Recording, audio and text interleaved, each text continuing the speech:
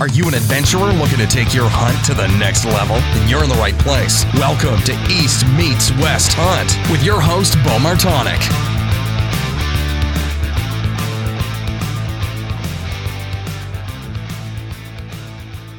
Hey everyone, welcome back to the second episode of the Mountain Buck Monday series of the podcast.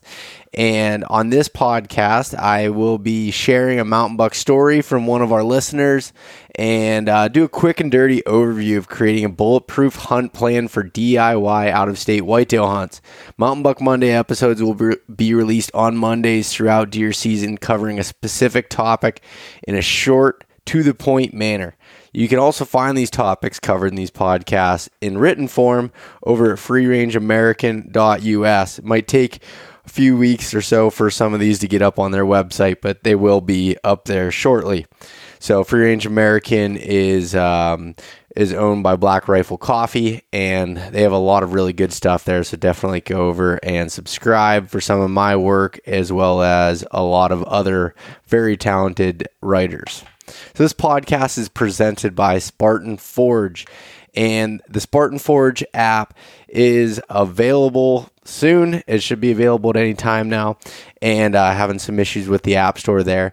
But you'll have mapping, you'll have AI data, so you have artificial intelligence data. You're going to have so many different things packed into one app for a very, very low rate compared to a lot of the competitors. And if you use the code East Meets West, you'll save 25%. And you can get more information at spartanforge.ai. Tethered is a company founded on the principles of educating the hunting community on saddle hunting while creating the most innovative, lightweight, safe products for saddle hunting. Head over to tetherednation.com to check out more of what they have to offer and to learn about saddle hunting.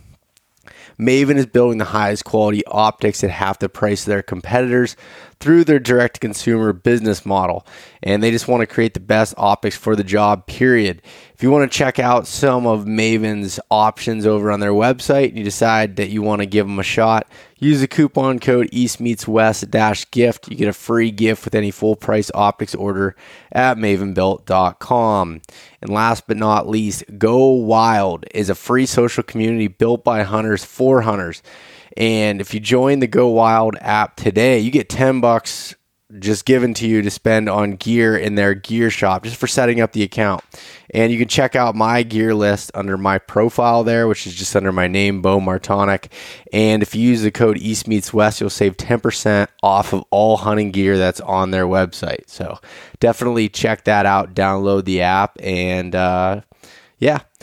So this week's Mountain Buck Monday story comes from Adam Tucker, and this is a really cool story. So Adam said, I had the best season of my life hunting in the North Georgia mountains last year. On November 28th, I was hunting in a remote area on public land and harvested this beautiful 9-point. Seeing he had a broken tine, I knew there was probably another big buck in there. I hunted it really hard without seeing a buck until I got COVID-19 on December 20th.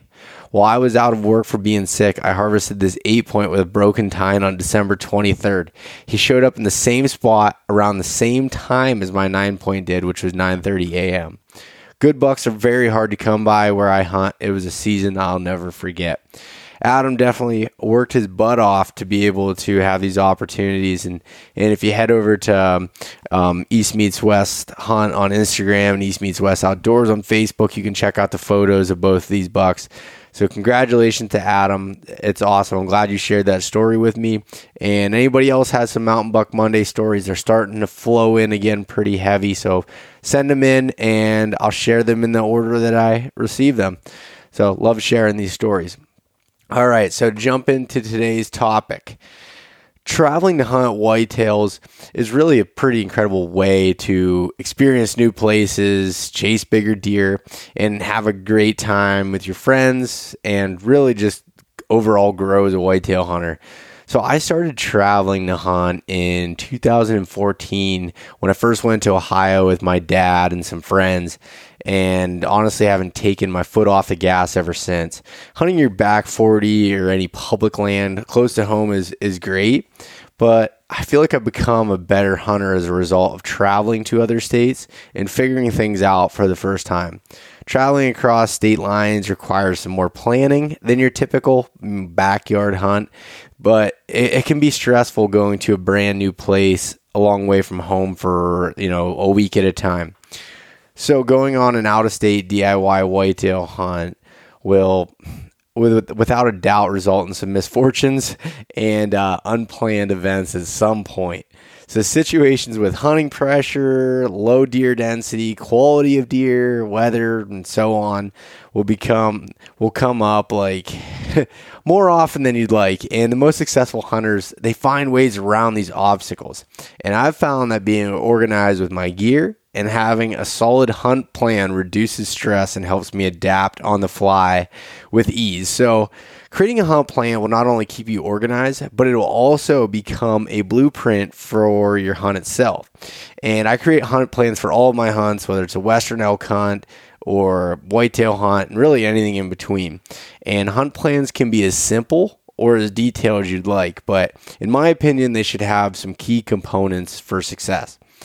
So when it comes to an out-of-state hunt, I think you should choose 3 to 5 larger areas that are your focal points. So, for example, say you're going to hunt southern Ohio and you're going to choose, this state forest, this national forest, or maybe the forest is so big that you can choose, there's 2 larger areas within it. But anyways, you want to have 3 to 5 areas as your focal points. And you can find these areas, these places by aerial scouting on the Spartan Forge app or other mapping applications, and even better by getting boots on the ground scouting. And like I said, they can be state forests, national forests, private lands that are open to public hunting, which I've found to be really great in some of these out-of-state hunts, or multiple private properties that you've gained access to. Some people have leases or get permission, which seems to be harder to come by, but whatever it is, creating a hunt plan can help you with that.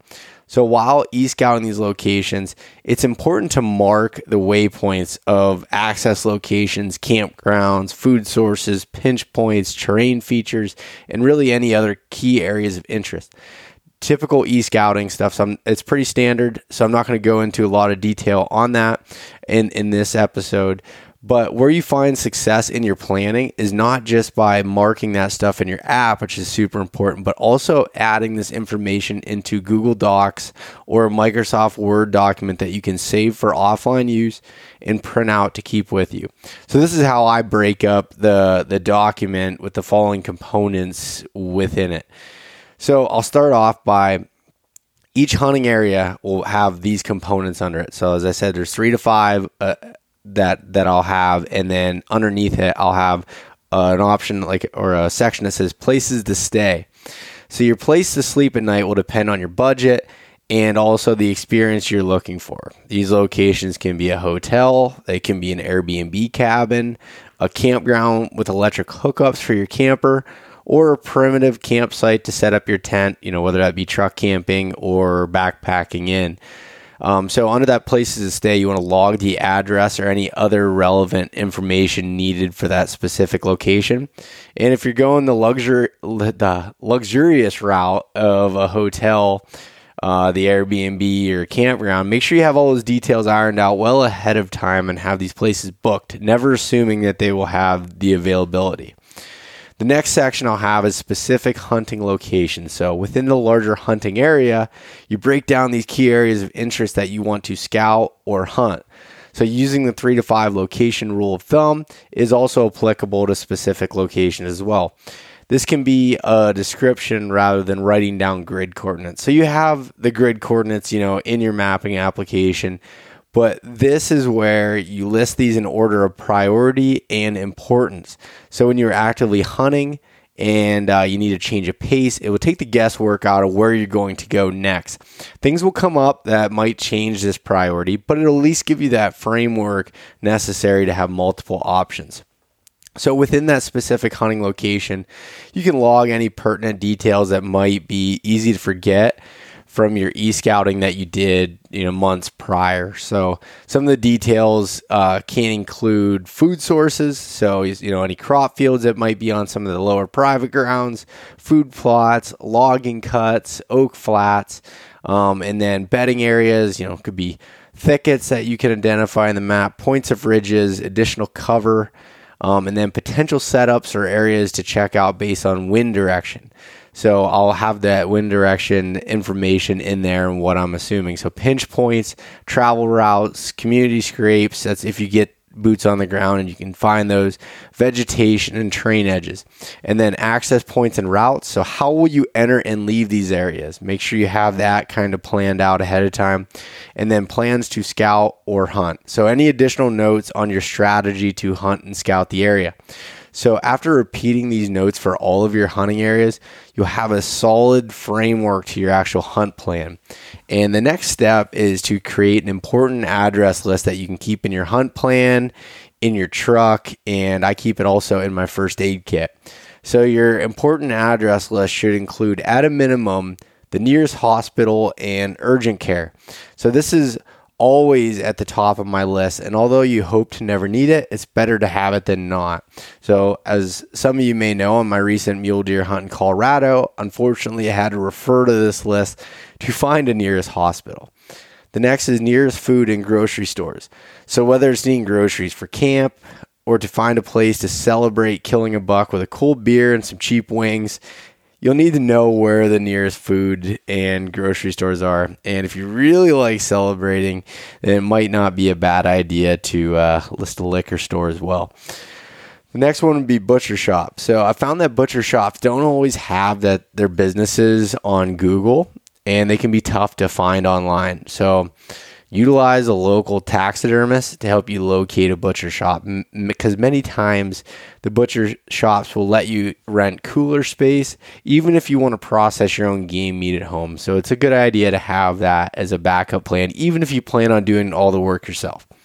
And then the next one is taxidermist. So with CWD regulations restricting what you can take back across state lines, having a taxidermist at the ready is a pretty good idea. I would recommend calling them ahead of time and getting their cell phone number. Many times they are hunters themselves and will be out in the woods at the same time you are. So being able to text or call them can really help streamline that process. So if you have a taxidermist back home that you prefer, many of the taxidermists can still help you prepare the cape, the skull, and whatever else is needed to take that back home with you. And the next one is gas stations. So depending on the remoteness of your hunting area, gas stations may not necessarily be around every corner. So listing the nearest gas stations and their addresses will ensure that you're not driving in the wrong direction with that precious last gallons of fuel that you have. And then the next one on my list of important addresses, hotels. So even if you're camping, sometimes a hot shower and a recharge in a somewhat comfy bed will bring up your spirits enough to keep pushing until that final bell rings of your hunt. So having that listed is something I always like to put on there. Laundromat. So scent control is important in the whitetail woods, and after days of hunting and camping, you'll probably start to ripen a little bit. And so bring your quarters and utilize a local laundromat at night. And if you're lucky, they might even have a shower too. And this was on elk hunt, but in Idaho, the one laundromat that we used had showers that you could put quarters into it and get a nice, it was like a 3-minute shower. So bring a lot of quarters, but it was nice to be able to have that. Emergency contacts. So list your own personal emergency contacts here with their phone numbers so that your hunting partners can call if things go haywire and somehow something happened to you, and it needs to be straightforward, easy for them to follow, and it's just a good thing to add in there. Like I said, I keep this list of important contacts in my truck, in my first aid kit, and then with my hunt plan in either my backpack or wherever else I might be keeping that at. So with smartphones, I feel people have kind of become lazy with their planning. So you can look anything up on the fly at any time. And that's all fine and dandy until you don't have cell service. In this case, the old-fashioned way of writing things down will make things much easier. Hunts rarely go as planned, so having that bulletproof hunt plan will leave you feeling confident about the roadblocks and allow you to focus on accomplishing your goal.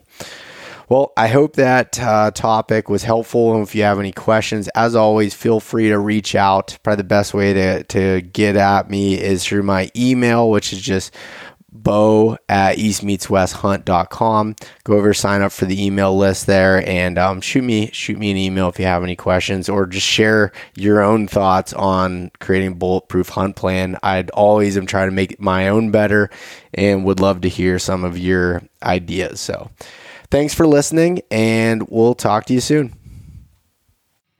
Thanks so much for listening to this episode of East Meets West Hunt with your host, Bo Martonic. For more great content and to stay up to date, visit eastmeetswesthunt.com, Facebook at East Meets West Outdoors, and Instagram at East Meets West Hunt. If you enjoyed today's episode, please review and subscribe, and we'll catch you next time.